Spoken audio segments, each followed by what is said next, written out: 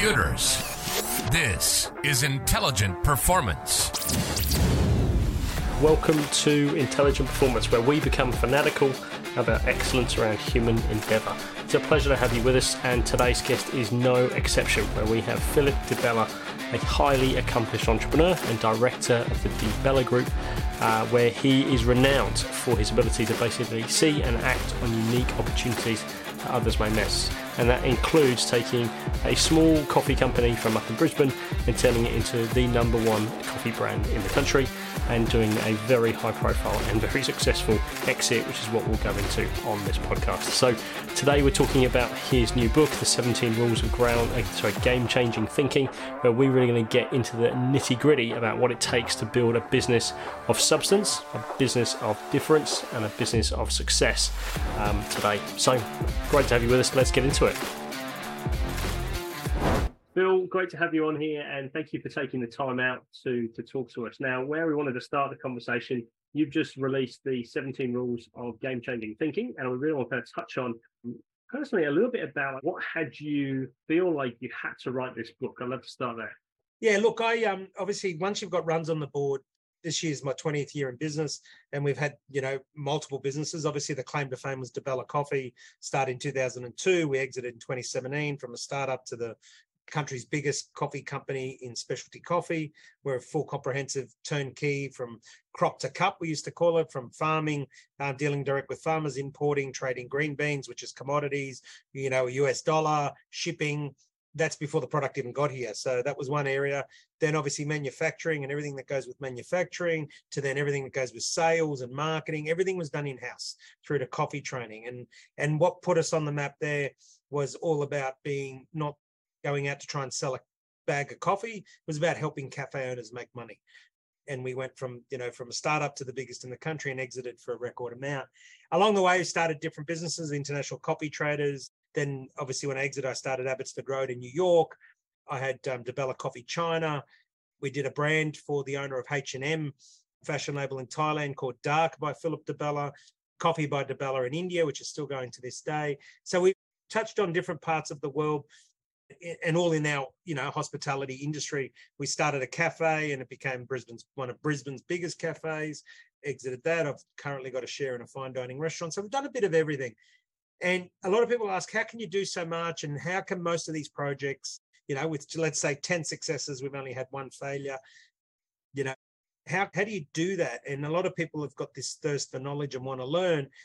And so to me, the purpose of a book was to encapsulate a framework of that can help others. It wasn't about showboating, telling a story, gloating. It's really about, how can I help somebody that's sitting there, thinking of starting a business or is in business? They might be in infancy stage. They might be in complacency stage. They might actually be in a terrible stage where they want to close it. But how can we provide, 20 years of a journey and encapsulate it into a framework? And thus what we've spat out between Alan Bonsall, who's actually was his vision, and he provided the framework using a lot of my stories and examples and theologies. And he put it into a framework that could understand and came up with 17 rules of game changer thinking. And in short, if you think about, in 2010, the buzzword was entrepreneur this and entrepreneur that. Most people didn't know what it meant, let alone spell it. I don't think I can still spell it without autocorrect, right? Entrepreneurship was all about yesterday. To me, game changer thinking is all about today and tomorrow.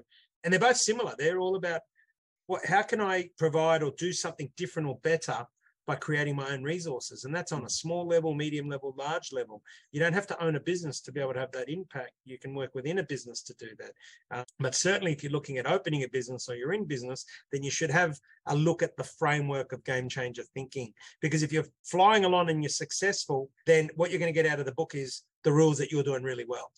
If you're struggling, you're going to be able to read the book and go, shit, this is what I need to be doing better. If you're looking at getting into business, you should be looking at the whole thing and making it your strategic plan.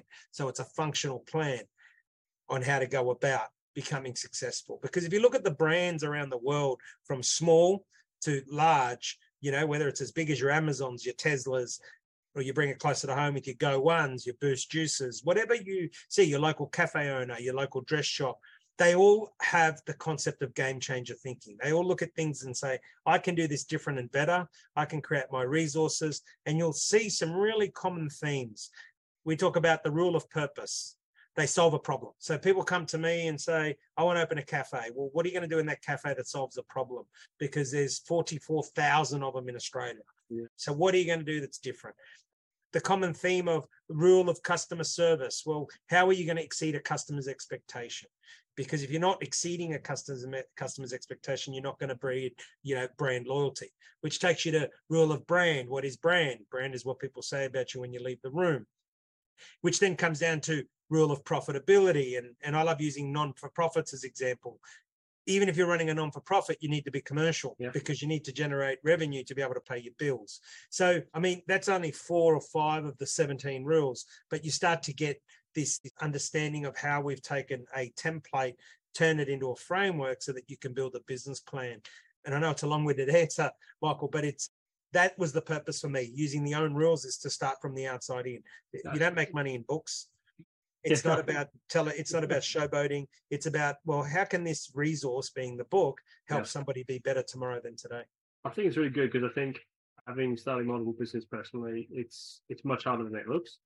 And I think a lot of people who are stepping out into their own business, you don't see a lot which goes on. You don't see, and you don't realize the diverse skill set that you need when you start a business. Right? In fact, you have to become an expert in sales and marketing as a big part of it. A lot of people are technicians. So I just want to come back to this purpose. So it's really interesting. When we talk to millennials, younger people, Gen Z, they're all purpose driven, right? But I want to think about a cleaning firm or an engineering firm which might be making conveyor belts for a coal mine out in Woodwood, right? How would you speak to them around building purpose? How can a commoditized business actually develop a purpose within it? Yeah, well, it's very simple. What problem do you solve? What's your why? Why would somebody buy your product over somebody else's? So cleaning, for example, is a great one. Because you look at cleaning and you go, I'm in the business of cleaning. Well, you're not. That's what you do. So if you follow Simon Sinek's work of why, what, how, cleaning's what you do. How you clean then decides on how profitable you are. But your actual why, say for a domestic cleaner, would be to give somebody more hours, to give somebody more free time, right? For me to come to you and offer you my cleaning services, well, if I try to sell you cleaning services, I'm competing with every other cleaner. Whereas if I come to you, Michael, and say, right, our actual purpose and our drive is to give you more time. So when you're not cleaning, you can actually be working on a business, holidaying with the kids, out with the family, whatever it is that you want to do. Is our organization would be to provide you with more time. How we do that is by coming in and saying, right, we'll clean for you once a week, once a month, whatever it is. So that would be so you would start from the outside in. You would say, what is the actual problem I'm solving? You're not solving a cleaning problem. Everyone knows how to clean. Especially if you talk to an Italian mum. If you came to my mum and said, I'm going to clean the house, she'd be offended, right? Because she'd be like, I know how to clean. I've been cleaning all my life. Whereas if I said to mum, I'm getting you a cleaner so you can go spend more time with dad, or I'm getting you a cleaner so you can go and, teach others how to cook, then she would take that on board. She would, what I call, emotionally engage with that. And that's a perfect example, because one person would lead with, I'm selling cleaning products or time. Somebody else would lead with the rule of purpose, and the purpose of doing your cleaning is to free you up to do something else that you would rather do, And so you can use that with coffee. When I started DeBella Coffee, there was 2,000 coffee companies in Australia. So everyone else wants to go and sell a bag of coffee. That wasn't my purpose. My purpose was to help cafe owners make money. How I got paid was you buy my coffee. So how did I help you make money? I'd look at your lease. I would look at your menu. I would look at your opening hours. We would do an analysis on your business of what needed to be improved, and then connect you with people that can do that. How I actually got paid was that we would supply you fresh roasted coffee delivered to your door at good prices. So the transaction and the commerciality was the coffee, but the problem we solved was to help a cafe owner make money. Wow. And that's the best way I can explain rule of purpose. What a different approach, and in terms of customer centric, which I think is what you're essentially getting to. So tell us about the rule of customer, like within customer service. How do you think about that? Oh, look, people say customer service. Customer service is not tangible. So tell me, and I use this as an example. We both go to a restaurant. We both buy $100 bottle of wine. And Michael says, well, I want you to serve it for me. I drink too quick. I prefer you to leave the bottle on the table. I like to serve myself. Now, I don't care if that bottle of wine costs $20 or $200. I don't expect to be served. The waiter, right, that says, right, I'm going to provide customer service. Well, hang on. They think they're providing customer service by pouring my wine, whereas they're not, because they haven't seen what my expectation is. So what I say is I've turned it around and said, let's make customer service tangible. Customer service is about exceeding a customer's expectation. So the first thing you have to do is understand what that customer's expectation is. So therefore, if we take the wine scenario and I was waiting the table, I would come over and go, Michael, are you happy for me to leave the bottle of wine on the table? And I will endeavor to fill your glass, but you can fill your glass whenever when you're ready. If I can't get to you, yes, I am. No, I'm not. You say no, all right, I'll put the wine there. I'm going to give you special attention knowing that you want me to pour your wine. The same person comes to me and I say, I'm happy to leave it on the table, right? It frees them up more time to serve you because I'm happy to pour my own wine. Both of us walk out of that restaurant with our customer expectations met because the person has bothered to see what the customer service level is to different people. Right. And that's one example. Saying hello, good morning, how are you? Welcome to my establishment. That's not customer service. That's just called good manners. Right. So Myers and David Jones, you walk in there and they want to, if you can find somebody, how can I help you, Michael? Well, I've just walked in. I don't know. I'm having a look at the shop and I'll come back to you. Then you go and try and pay for something and good luck trying to find somebody to pay because there's five stations and there's only one that's manned.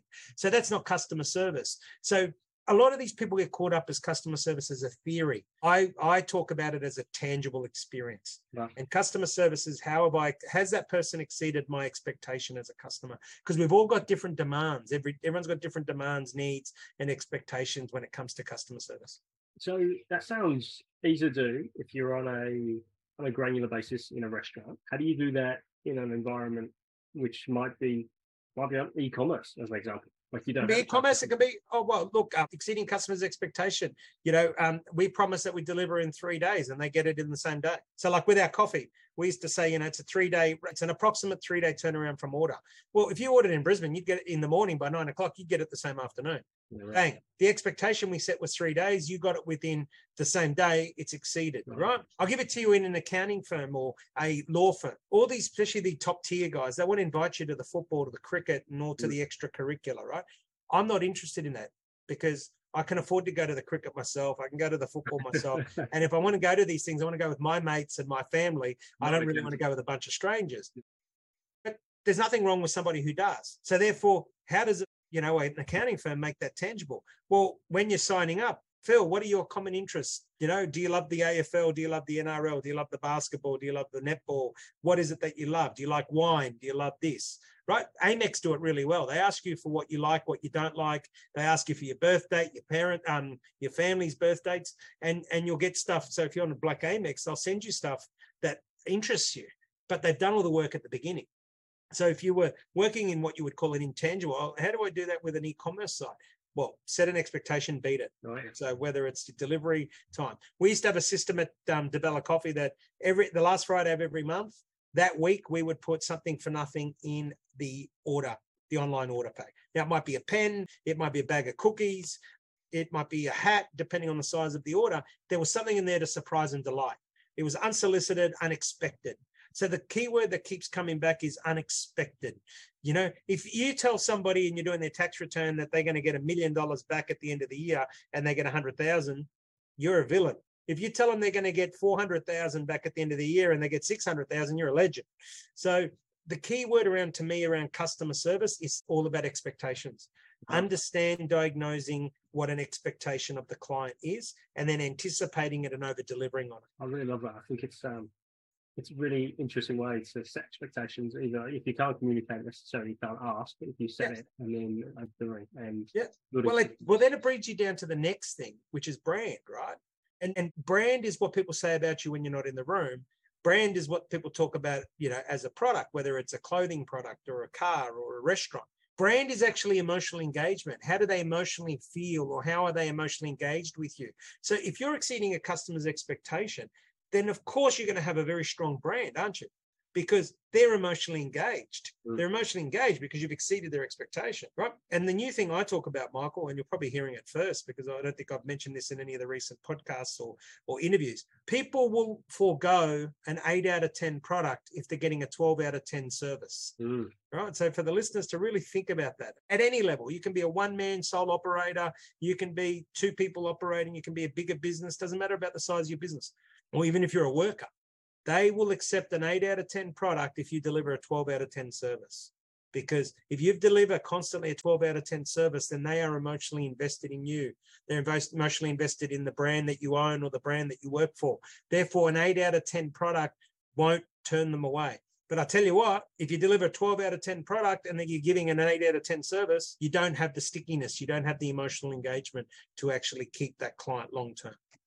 That's really awesome. I love that. So talk to me about brand. Like, how do you think about from a game changer perspective? Like, a lot of people would think obviously it's important and need to have it. It might be the look and feel, might be saying what you say on the website. Like, how do you, from a game changing perspective, how's that different? Well, it's about deep emotional feeling. If you think about why are people buying Teslas, they're not good looking cars.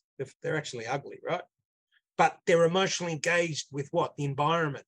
So they think about how can I make an impact on the environment and go electric? Tesla pops up because they've done an amazing job with the brand. But Tesla doesn't have a sexy looking car, sorry, right? You look at the Porsche electric, it's a beautiful looking electric car. You look at the Audi electric car, it's a beautiful electric car, right? Now, Tesla will start to lose market share to these guys if it doesn't up the game in design.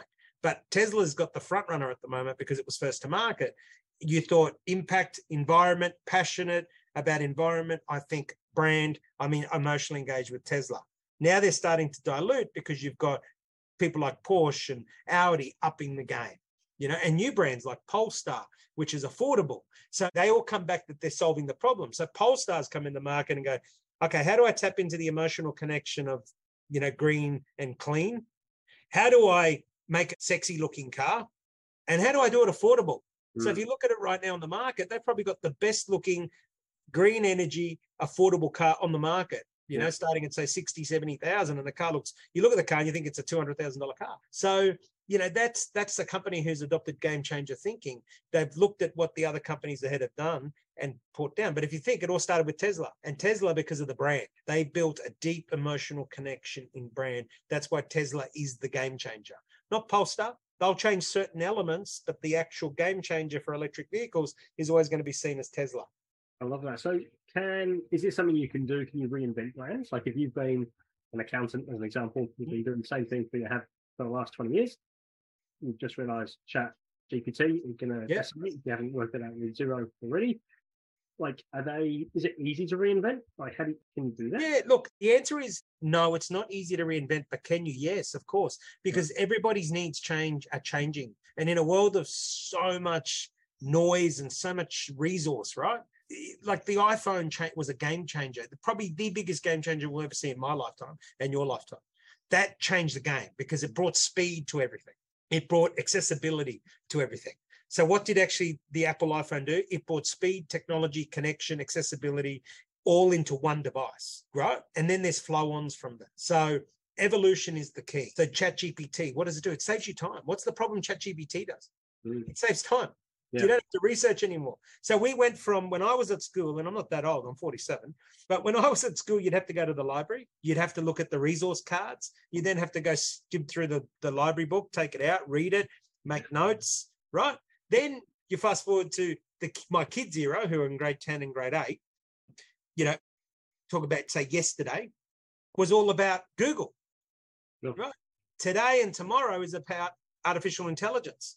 So if you watch that progression, right, what's actually happened is speed, convenience. It's still the same outcome, which is knowledge. The product hasn't changed. What's changed is, so the product is education, the product is knowledge, the product is information. What's changed is the speed of which you can collect that knowledge and information. So from that perspective then, so let's think of a cleaning firm, right? They've been cleaning for us for a long time. Their brand is really, they've just been about, we clean next door's building, so that's why we should clean yours. Like, how would you talk to someone who's like going, oh, crikey, you really need to bring some game-changing things into it? How they do that? So what I would say is cleaners of tomorrow will become more like house concierges. How can I clean your building or clean your house, but at the same time, I'll take the dry cleaning down to the dry cleaners for you. I'll prepare your meals. It's that add value. Because at the end of the day, what's a cleaner's problem? Solving time. Yeah. It's solving time. So if I can come in and go, well, it's not just the cleaning I can do. While I'm cleaning, I'm going to do your washing. I'm also then, when I leave, going to take your dry cleaning down to get dry cleaned, and you can pick it up. So it's add value, everything to do with time. What can I do to add time? Because that's the problem they're solving.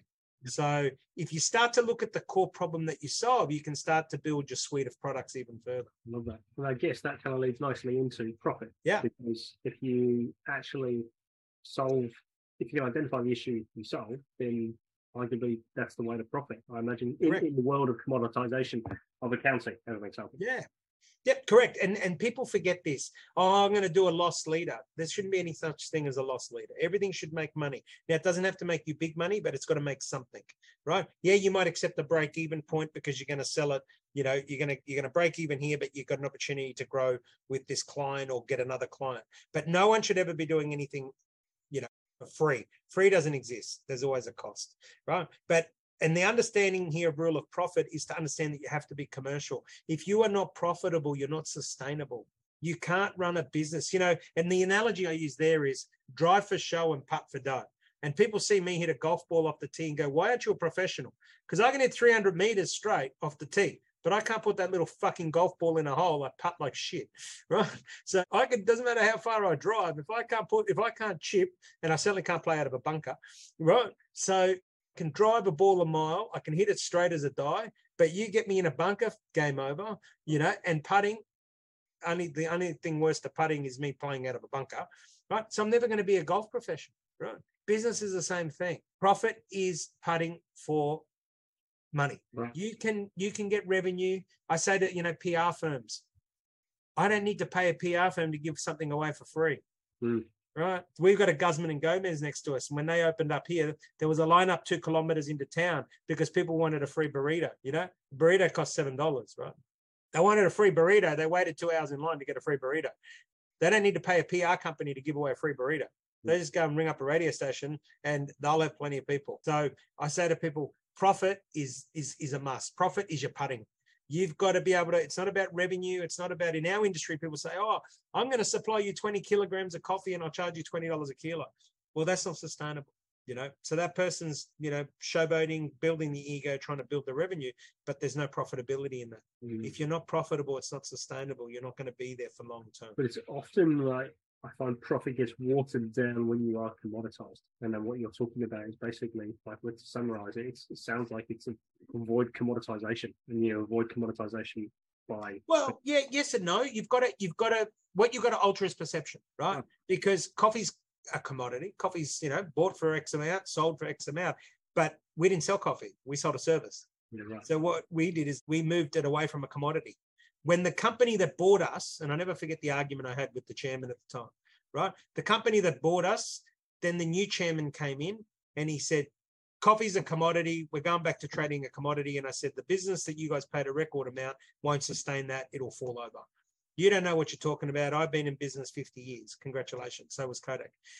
Anyway, fast forward now, they just released their profit. I sold them a company and left at 7.2 EBIT. They just recorded a $600,000 EBIT for 6 months. Wow. That's what happens when you took a brand and a company that did amazing things and was not commoditized, even though we're a commodity industry, and took it out of the pond of being a service business and put it back into a commodity pond. And look at what they went from a 1.2, if they matched the first figures, they went from a 7.2 EBIT to a 1.2 EBIT in 5 years. Now, the exec chairman should probably really be sacked. But anyway, that's a different discussion. Numbers don't lie. Facts don't lie. Yeah. Right? People they want to feel emotionally engaged to something. They want to feel part of a community. They want to feel part and valued. They want to feel like they're getting more for less. So if you start to think like that, you've still got to be profitable. You've still got to be able to deliver a product that gives them more for less, that makes them feel emotionally engaged, but you still got to have a profit level in there. And isn't it funny that you have a direct correlation that the better you make somebody feel, the more important they feel, the more problems you solve, the more you can charge for a product? Interesting. Very cool. Very cool to think about. I would imagine there's a lot of people listening a bit challenged by what you're saying, actually. And I feel that in terms of it's so easy to slip into commoditization, then it becomes competitive. You price yourself to the bottom. Yeah. Everyone gets cheaper, and then you get cheaper, and then they get cheaper, and then no one's making any money. And worse, everyone's out of business, right? I always say to people, everybody's got to eat. It's a good Sicilian saying that my dad taught me. Everyone's got to eat. You can't choke. Can't put too much in your mouth and choke, but everyone's got to eat. And I do business that way. I say to somebody, you're only going to rip me once, because someone will say, well, aren't you going to question that quote? Yeah. All I'm going to say to you is that the best price you can do? Yeah. Good. Then if I hear somebody else got the same product, the same like for like cheaper, then I don't do business with you anymore. It's very simple. You're only going to catch me once, right? Because who am I to dictate to somebody what price they should be charging or what they shouldn't? That's not how I want people to deal with me, and it's certainly how I don't deal with other people. So that whole saying, when we're buying something, we think we want to pay bronze. When we sell it, we want to pay platinum. We want platinum, right? Well, it doesn't work like that, right? Yeah, that's true. I think, Phil, been really insightful talking to you. And one thing I'd just love to pick your brains on, for those who are in a scenario at the moment where they're thinking about selling a business, yeah. Maybe they've done their time, it's a decent business. How could they apply some of this to perhaps get a game-changing price for their business? How could they think about that from an exit? Yeah. Well, look, from experience, there's certain do's and there's certain do's, right? One is build a very strong brand, because people will always pay a higher multiple for a brand. The going rate in my industry was 5 to 7 time multiple, right? But because I had the number one brand in the country that was known and won every single award, from customer service awards to middle management awards to corporate service awards, we had a big goodwill factor, a really good goodwill value in our business. We got a 12 time multiple. Wow. Right? We were also scale, so we were best in class. Right? Now, scale doesn't have to be bigger. There was companies that were bigger than us, like your Victoria Coffees, much bigger, but they're in a supermarket. They weren't like for like. So in our industry, in our standalone, we were the biggest, but in the service that we provided. We weren't the biggest in the coffee industry. We were the biggest in the specialized manufacturing and supply to cafes. See how we created our own category? Yeah. Right? So therefore, that got us a bigger mark. So one, be very, very clear on the brand that you're creating and how much emotional engagement. Two, you got to be best in class, right? And it's not best in class, not about your size. It means that you are operating at the epitome of what you do. Tesla's going great, but Tesla still doesn't sell as many cars as, say, Mazda or Toyota. But if I tell you the two brands, you think Tesla's a much higher valued brand. Yet market cap in terms of what they sell wouldn't be the same as a Toyota. Yeah. Or a Mazda, but yet the brand equity is huge. Right. Do you see what I mean? Right. And then the last place is I sat down and I had plenty of people. So I had an offer to float, which on paper would have given me more money, but the conditions didn't suit. And then I had obviously your typical people floating around that wanted to buy it at 5 to 7 time multiple. Sit down and write who your ideal client would be to buy your business. The other reason I got a 12 time multiple is because at the time, Retail Food Group, we were their first ever non-franchise acquisition. So the vision by that chairman of the time was excellent. His vision was that we want to be completely integrated. So he had a very, very good vision to go out there and say, right, let's start looking at companies like a coffee company, a tea company, a syrup company. And that was his vision. Now, what happened later, unfortunately, with the franchisees and that obviously set them back. But the vision of the chairman at the time suited the acquisition of DiBella, because he wanted to go completely integrated, which was a very good vision. So they're the key tips I would say to somebody that's looking at selling. It's got to be a thought out process. And then the final tip I give them is be comfortable with it, because people say to me, oh, you sold your brand name. Well, no, I created a brand. My name is Philip DiBella. I sold DiBella Coffee. So I didn't have the emotional connection once I sold to DiBella Coffee. I saw it as an entity. I saw it as a possession. I didn't see it as an extension of me. Yeah. Do you see what I mean? Yeah. So when you come to sell, especially if it's got your name on it, then you have to be emotionally prepared to let it go. Otherwise, you'll get seller's remorse. I can totally get that. And you see someone right off with your baby who could be very... Yeah, of course. But it's all about the mindset, right? It's all about how you view it and how you see it. And of course, do you miss it? Of course you miss it at times. You miss elements of it. You miss the people, all the rest of it. But that's why I say you miss it less if you're very, very clear, focused, and ready to exit. powerful place to end this podcast. So, Phil, thank you so much for your time, man. It's been a super, like a whirlwind, and like I reckon it's like a masterclass in how to build a business in like 30 minutes or so. So, really appreciate your time, and I will put some links in the description for people to get to the book. And by links, it's everywhere. So, thank you for your time, mate. And thank you to your co-author, Alan, for he couldn't join us today, but it's great to hear what you're up to. And I hope it's a great success as you launch it. Thanks, Michael. Appreciate it. Awesome. And like I reckon it's like a masterclass in how to build a business in like 30 minutes or so. So, really appreciate your time, and I will put some links in the description for people to get to the book. And by links, it's everywhere. So, thank you for your time, mate. And thank you to your co-author, Alan, for he couldn't join us today, but it's great to hear what you're up to. And I hope it's a great success as you launch it. Thanks, Michael. Appreciate it.